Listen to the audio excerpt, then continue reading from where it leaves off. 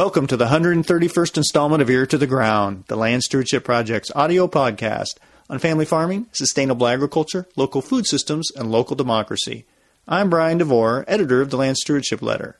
In April 2013, the Land Stewardship Project helped launch an effort to raise public awareness about violations of farm worker rights on industrial livestock farms in Minnesota. The Minnesota Farm Worker Justice Campaign is a joint effort of LSP, Central Campesino, and the Latino Economic Development Center. This campaign is an effort to not only draw attention to abuses on farms and to help document farm worker rights violations, but to point out that when a farm gets away with mistreating workers, it puts operations that are following the rules at a severe disadvantage, while giving an entire rural community a black eye.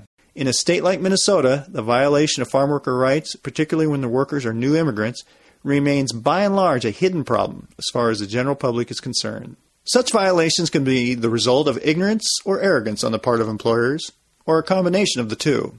The groups involved with this campaign are also calling on the University of Minnesota and U of M Extension to dramatically increase their educational and research activities in the area of farm labor, as reports of wage theft and other abuses increase. After all, like many land-grant universities, the U of M has played a key role in promoting the development of the kind of large-scale industrial farms that often rely on large numbers of low-wage workers. It's time the U of M took responsibility as a public research and outreach institution and helped alleviate the problem of farm worker abuse. After a recent event launching the Minnesota Farm Worker Justice Campaign, I talked to some of the people involved with this campaign about why this issue is so important. First, LSP organizer Doug Nopar described a particular incident he was aware of in southeast Minnesota that involved a farmer and a worker. He also summarized what the campaign would like to see done by the University of Minnesota and U of M Extension to help address this problem, and why this is so important for improving the quality of life in our communities. A number of years ago, I was contacted by an advocate who was working with a farm worker who had his wages docked for backing into a barn door with a skid loader. He was $1,000 over a course of several months was deducted from his wages, and he wondered if that was lawful, and it is not. And I called his employer up, and I said, I heard this happen to one of your workers. That's against the law. You can't do that. And the owner said, I can do anything I want. If that was my son that backed into that door, I'd deduct $1,000 from his wages too. I can treat my workers any way I want. I've got my own personnel policy, he said. In fact, if somebody doesn't work for me for 6 months, I keep their last paycheck. It just spoke to sort of the arrogance that some of these large-scale farmers have, that they feel they're really above the law. So it's a real problem. And the three initial things that we're looking for with this Minnesota Farm Worker Justice Campaign, things we're looking for from the university are, one, for them to expand and improve their education of livestock farm owners who are employers. We want those employers knowing what the labor rights rules are. Secondly, we want the university, through their Latino financial literacy program, where they're already working with rural Latinos, we want them informing those Latino workers of their worker rights. So those are two requests for extension.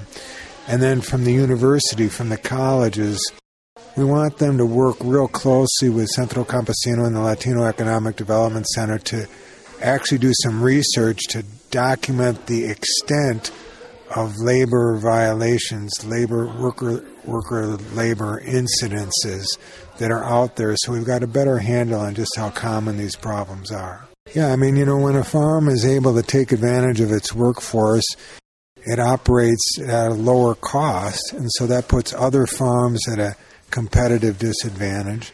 Secondly, it makes wages around the whole area. It depresses wages for all workers in the community. If a large farm is able to get away with paying people less, that hurts people's wages in the whole area.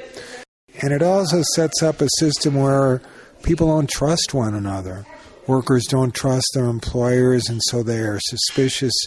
And it makes some immigrants more suspicious of long-time residents, and it's just not a healthy situation. LSP and you have been kind of starting to talk to frankly, white rural residents a little bit about what kind of community do you want? Do you want to have one where there's a lot of mistrust and walls are built up, or do you want to have something different? I think that's an important piece to kind of show people that this is to your benefit to address these issues a little bit, and it's not just, we're doing this out of the goodness of our hearts for these poor laborers type of thing. Yeah, we're not really approaching this from a do-gooder approach. I mean, we need to look at this from self-interest. What kind of community do we want? Do we want to foster a community where immigrant children are able to get an education, move on to college, feel comfortable in the community enough to open a business? There's a lot of incredible attributes that the Latino community have in terms of entrepreneurial skills, vocational skills, civic participation, that if we can build trust between Anglos and Latinos in the rural Midwest, there's a lot of advantages for white people, and so that's something we want, as we're talking with our longtime, largely white members at LSP, we're kind of trying to look at this from both a historical perspective about how we came to this country as immigrants, how that's similar for today's immigrants, and what benefits there are for us in having a more egalitarian, respectful world. Next, rural Southeast Minnesota resident Barb Nelson talked about how a local quote-unquote model farm was recently found guilty of wage theft, and how that reflects poorly on other farms in the community. Well, personally, we were really surprised when one of the dairy farms in our area, held in really high regard by actually corporate agriculture and Chamber of Commerce especially, had chosen them to be family farm, not actually family farm of the year, but chose them to have the family night on the farm. And people tend to think these are really terrific farmers, must be doing everything right. And then it came out that they were wage thefting their employees. Probably both Anglo and Hispanic workers, and actually fought it for 5 years before they were forced to pay $85,000 fine. The whole neighborhood, the whole town was really, really surprised about it. Well, we've discussed it. I'm sure 8 out of 10 farmers treat their employees right, but the ones who don't put a black mark on all of them and are unfairly making more money, essentially making more money, and by avoiding paying the wages. I then talked to Ernesto Viles Bustos, the executive director of Centro Campesino. Centro, which is based in Owatonna, Minnesota, works with farm workers throughout the region. And Ernesto says wage theft is a particularly vexing problem in the area. One of the main cases, or one of the most prominent situations that we see, is definitely the situation where workers are not getting paid either the last week, or if they work for 3 days or 4 days at different farms or different places. For us, it looks like that's kind of like a very active and very common practice within this industry. Another one that is probably one of the probably top two is definitely the workers' compensation piece. We definitely see a lot of stories where workers are being, or they get injured, or they get some kind of accident, or even sometimes illnesses while working on certain farms. Whether it goes from interacting directly with some kind of toxic chemical, some type of dust. We have heard, for example, workers that do in farms of chickens or turkey, where they're walking, where there's thousands of animals, and there's all this dust, and they don't have the right gear. We see a lot of people being injured at dairy farms, whether being kicked by a cow, being charged by the animals, or sometimes just they weren't given, for example, the proper boots to walk around the facility, and sometimes they slip and fall, and that's on them, not really on the employees. And with this goes, attached to it goes that practice where, you know, people are being injured. Not only are they not being taken care by the employers, but also are required or threatened to come back to work. Otherwise, they're going to be losing their jobs. So I think definitely the issue is bigger than what we hear and bigger than what we see, mostly because we know that a lot of these farms are very rural. They're very, secluded in a way. Farm workers in these places have schedules that run, from 6 in the morning to 7 in the afternoon. Places like Centro Campesino or Land Stewardship Project or LADC, if they contact us at that time of the hour, we'll probably, have to listen to voicemail the next day. And so, a lot of these cases that are coming forward with this collaboration of organizations is because it's those people who already kind of have the knowledge of who we are, what we do, and that they feel comfortable enough to come forward and say, this is what had happened, this is my situation. And I would actually say that that's a very, very small percentage of the workers who are, daily being affected by these issues. I think it would surprise people that when people think about these issues, they say, well, that's something that maybe occurs in the border states, in California, Texas, or whatever. But it sounds like it's a growing and a big issue in a state like Minnesota. Absolutely. I think, the concept of a farm worker has this kind of, I don't want to say stigma, but it has almost, a very specific image that has been perpetuated by either the market or the growers or, the system itself, where the first thing we think about, farm workers is either strawberry fields or orange groves. And so for Minnesota, a lot of people say, well, I didn't know there were farm workers in Minnesota.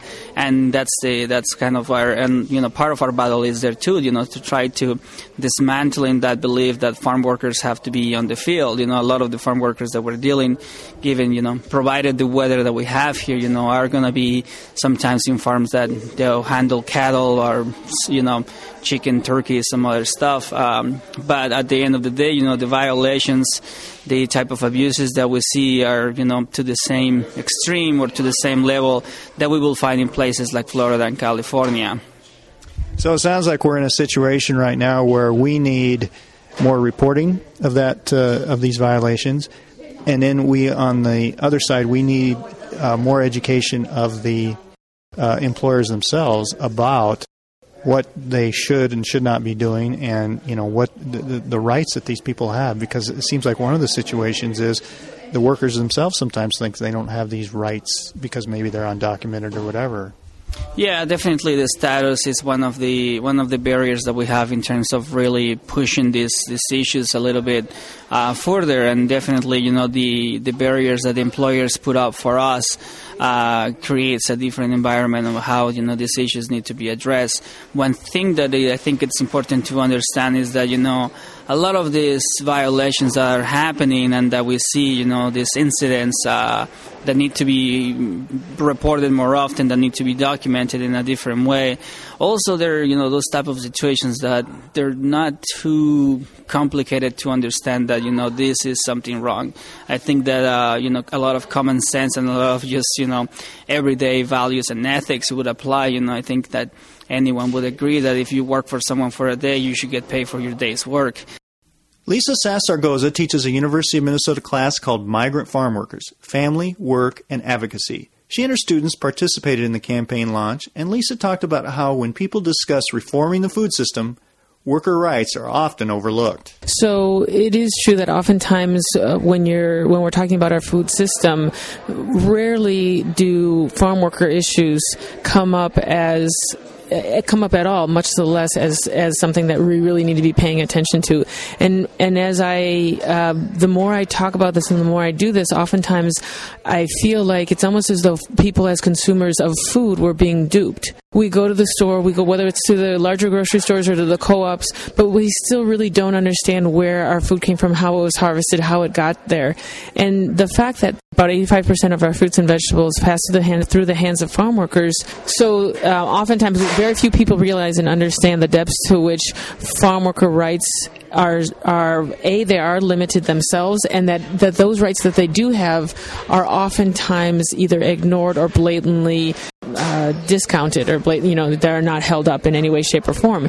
And so the health situation of migrant farmers, average lifespan of a person in the United States is 77. Average farm worker lifespan is 49, for example. The average income of a farm worker is about $11,000. And we can go on and on in terms of education and all these things. And so that piece is so crucial, I think, to being part of a food system that is healthy and that is productive and that is dignified, and it is the food system that I think so many of us want. There's some people who intentionally know about it and really want and work towards that, and there's oftentimes just a lot of people who don't know, and I believe, like you were saying, would be aghast at the situation if folks would know. So the challenge then, of course, is to A, educate folks, and then B, to try to inspire action. Because once you know, then what do you do with that information? Well, I would think you might be in a pretty good position to almost test out how this education to action process could work with students. Yes, absolutely. The first time that I taught this class, migrant farm workers, the students at the end of the class said, well, what do we do now? And I said, well, what do you want to do now? And so they started a group called FAN, Farm Worker Action Network. And for about 6 years, it was really quite active at the University of Minnesota. This was in the 90s. There was a fair amount there's a lot of organizing on campus at the time. The grape boycott was still going on, so the students this community action group got the university to stop serving grapes, for example. There was also Piccoon, farm workers out in Oregon were doing a national campaign against the veggie garden burger, and it took about 2.5 years, but they eventually got the university to switch over to and to honor that boycott and switch over to a different veggie burger. It is really an amazing opportunity and an amazing I'm just honored to be able to be in that situation where not only do students, because of their work, the way I set up the classes, the students get connected to issues that are going on every single year. So the syllabus, the way the class runs changes every year according to what's happening, and they get sort of not only real life experiences, but oftentimes there's truly a desire to continue working with it. And I was just talking to one of the students who's here tonight, for example, who said, I know that we're doing this for a class, and I know the class ends at the end of the semester, but I really do want to stay involved, and I really want to figure out how to do that. And so it's a great opportunity. Sometimes it works for folks, and sometimes it doesn't, to continue on. But I do think that oftentimes I've had students come back and call me and say, I just had someone earlier this year that she's organizing workers down in Louisiana, for example. And she said, I was going to go to vet school, and I decided to do this instead because of the class, and thank you so much. And so it's also great for me to be able to work then with former students as colleagues in organizing, and that's happened through the years as well, which is great. Yeah, I think the challenge it's both challenge and opportunity is for those folks who are involved in the food movement, who to deepen that understanding and to have a vision which includes labor as a key piece to it, and for those who are involved more in the labor issues or maybe in some Latino-centric issues to look to the food movement and to do that in a way where all those issues are connected and interconnected in the intimate way that they are, because too often times we get siloed. And so certainly for me, when I think about farm worker rights and thinking about the notion of framing that within the concept of producing and demanding a food system which is truly based on dignity and truly based on justice along the full chains of production, then indeed it can bring those two together. And it erases some of those silos. One of the things that I know that seems like it complicates the issue even more is this all gets rolled into the issue of immigration. We talked about the immigration reform issue tonight. I guess, how do you see it? Is it something that makes it harder to bring about the change we want? Sure, I think it's both a challenge and an opportunity, as most challenges are. I think there certainly is an assumption that there's a lot of folks who are in this country who do not have papers, and there certainly are folks who don't have papers, and that number is more than it was, say, 15 or 20 years ago, who are working in this industry, at least in Minnesota. The demographics in Minnesota have changed significantly. What I think at the core level, again, going back to a lack of information, lack of understanding within workers as well as within the larger public and within employers, is that many of the basic labor laws do not switch or do not change or are not impacted by one person's status. And so there's an assumption that, if you don't have papers, if you're here without documents, then you don't have any rights. And while those rights indeed are curtailed in some ways, some of the very basic labor laws indeed apply to everybody. That is important information, not only just important information, but an important information that needs to guide behaviors. That's a challenge and an opportunity in itself, certainly. And it also allows us to have a bigger discussion about who are we talking about, of what is our, who lives where we live? Who are the people who produce our food? And if a person works, they should get paid for that. And it doesn't diminish the dignity of the work, and it doesn't diminish the respect that needs to be paid to people for working the work that they do. So challenges and opportunities. I also have seen, because of the demographic shift that we've had. I was recently at a Farm Bureau presentation at the University of Minnesota in the College of Agriculture, or in CFANS. This person, a very young woman who is now in charge of the policies, she was a policy analyst, or I can't remember exactly her title, and she brought forth the position of the Farm Bureau, which is in support of immigration reform. Now, she was also supportive of an enlarged guest worker program and other things that I think there's a better way we can do things.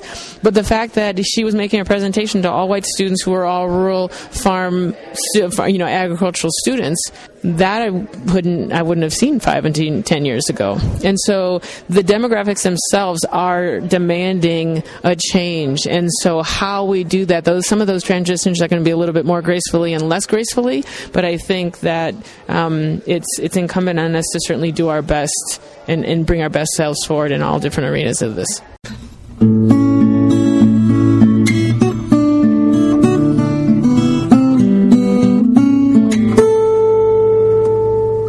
For more information on LSP's work related to farm worker rights and racial justice, see www.landstewardshipproject.org and check out the Racial Justice page under the About Us section. If you have comments or suggestions about this podcast, contact Brian DeVore at bdevore@landstewardshipproject.org, or you can call 612-722-6377. Thanks to Laura Borgendale, a Western Minnesota musician, for Ear to the Ground's theme music. And a special thank you to all of Land Stewardship Project's members who make initiatives such as this podcast possible. If you're not a member, visit landstewardshipproject.org to learn how you can support LSP. Thanks for listening.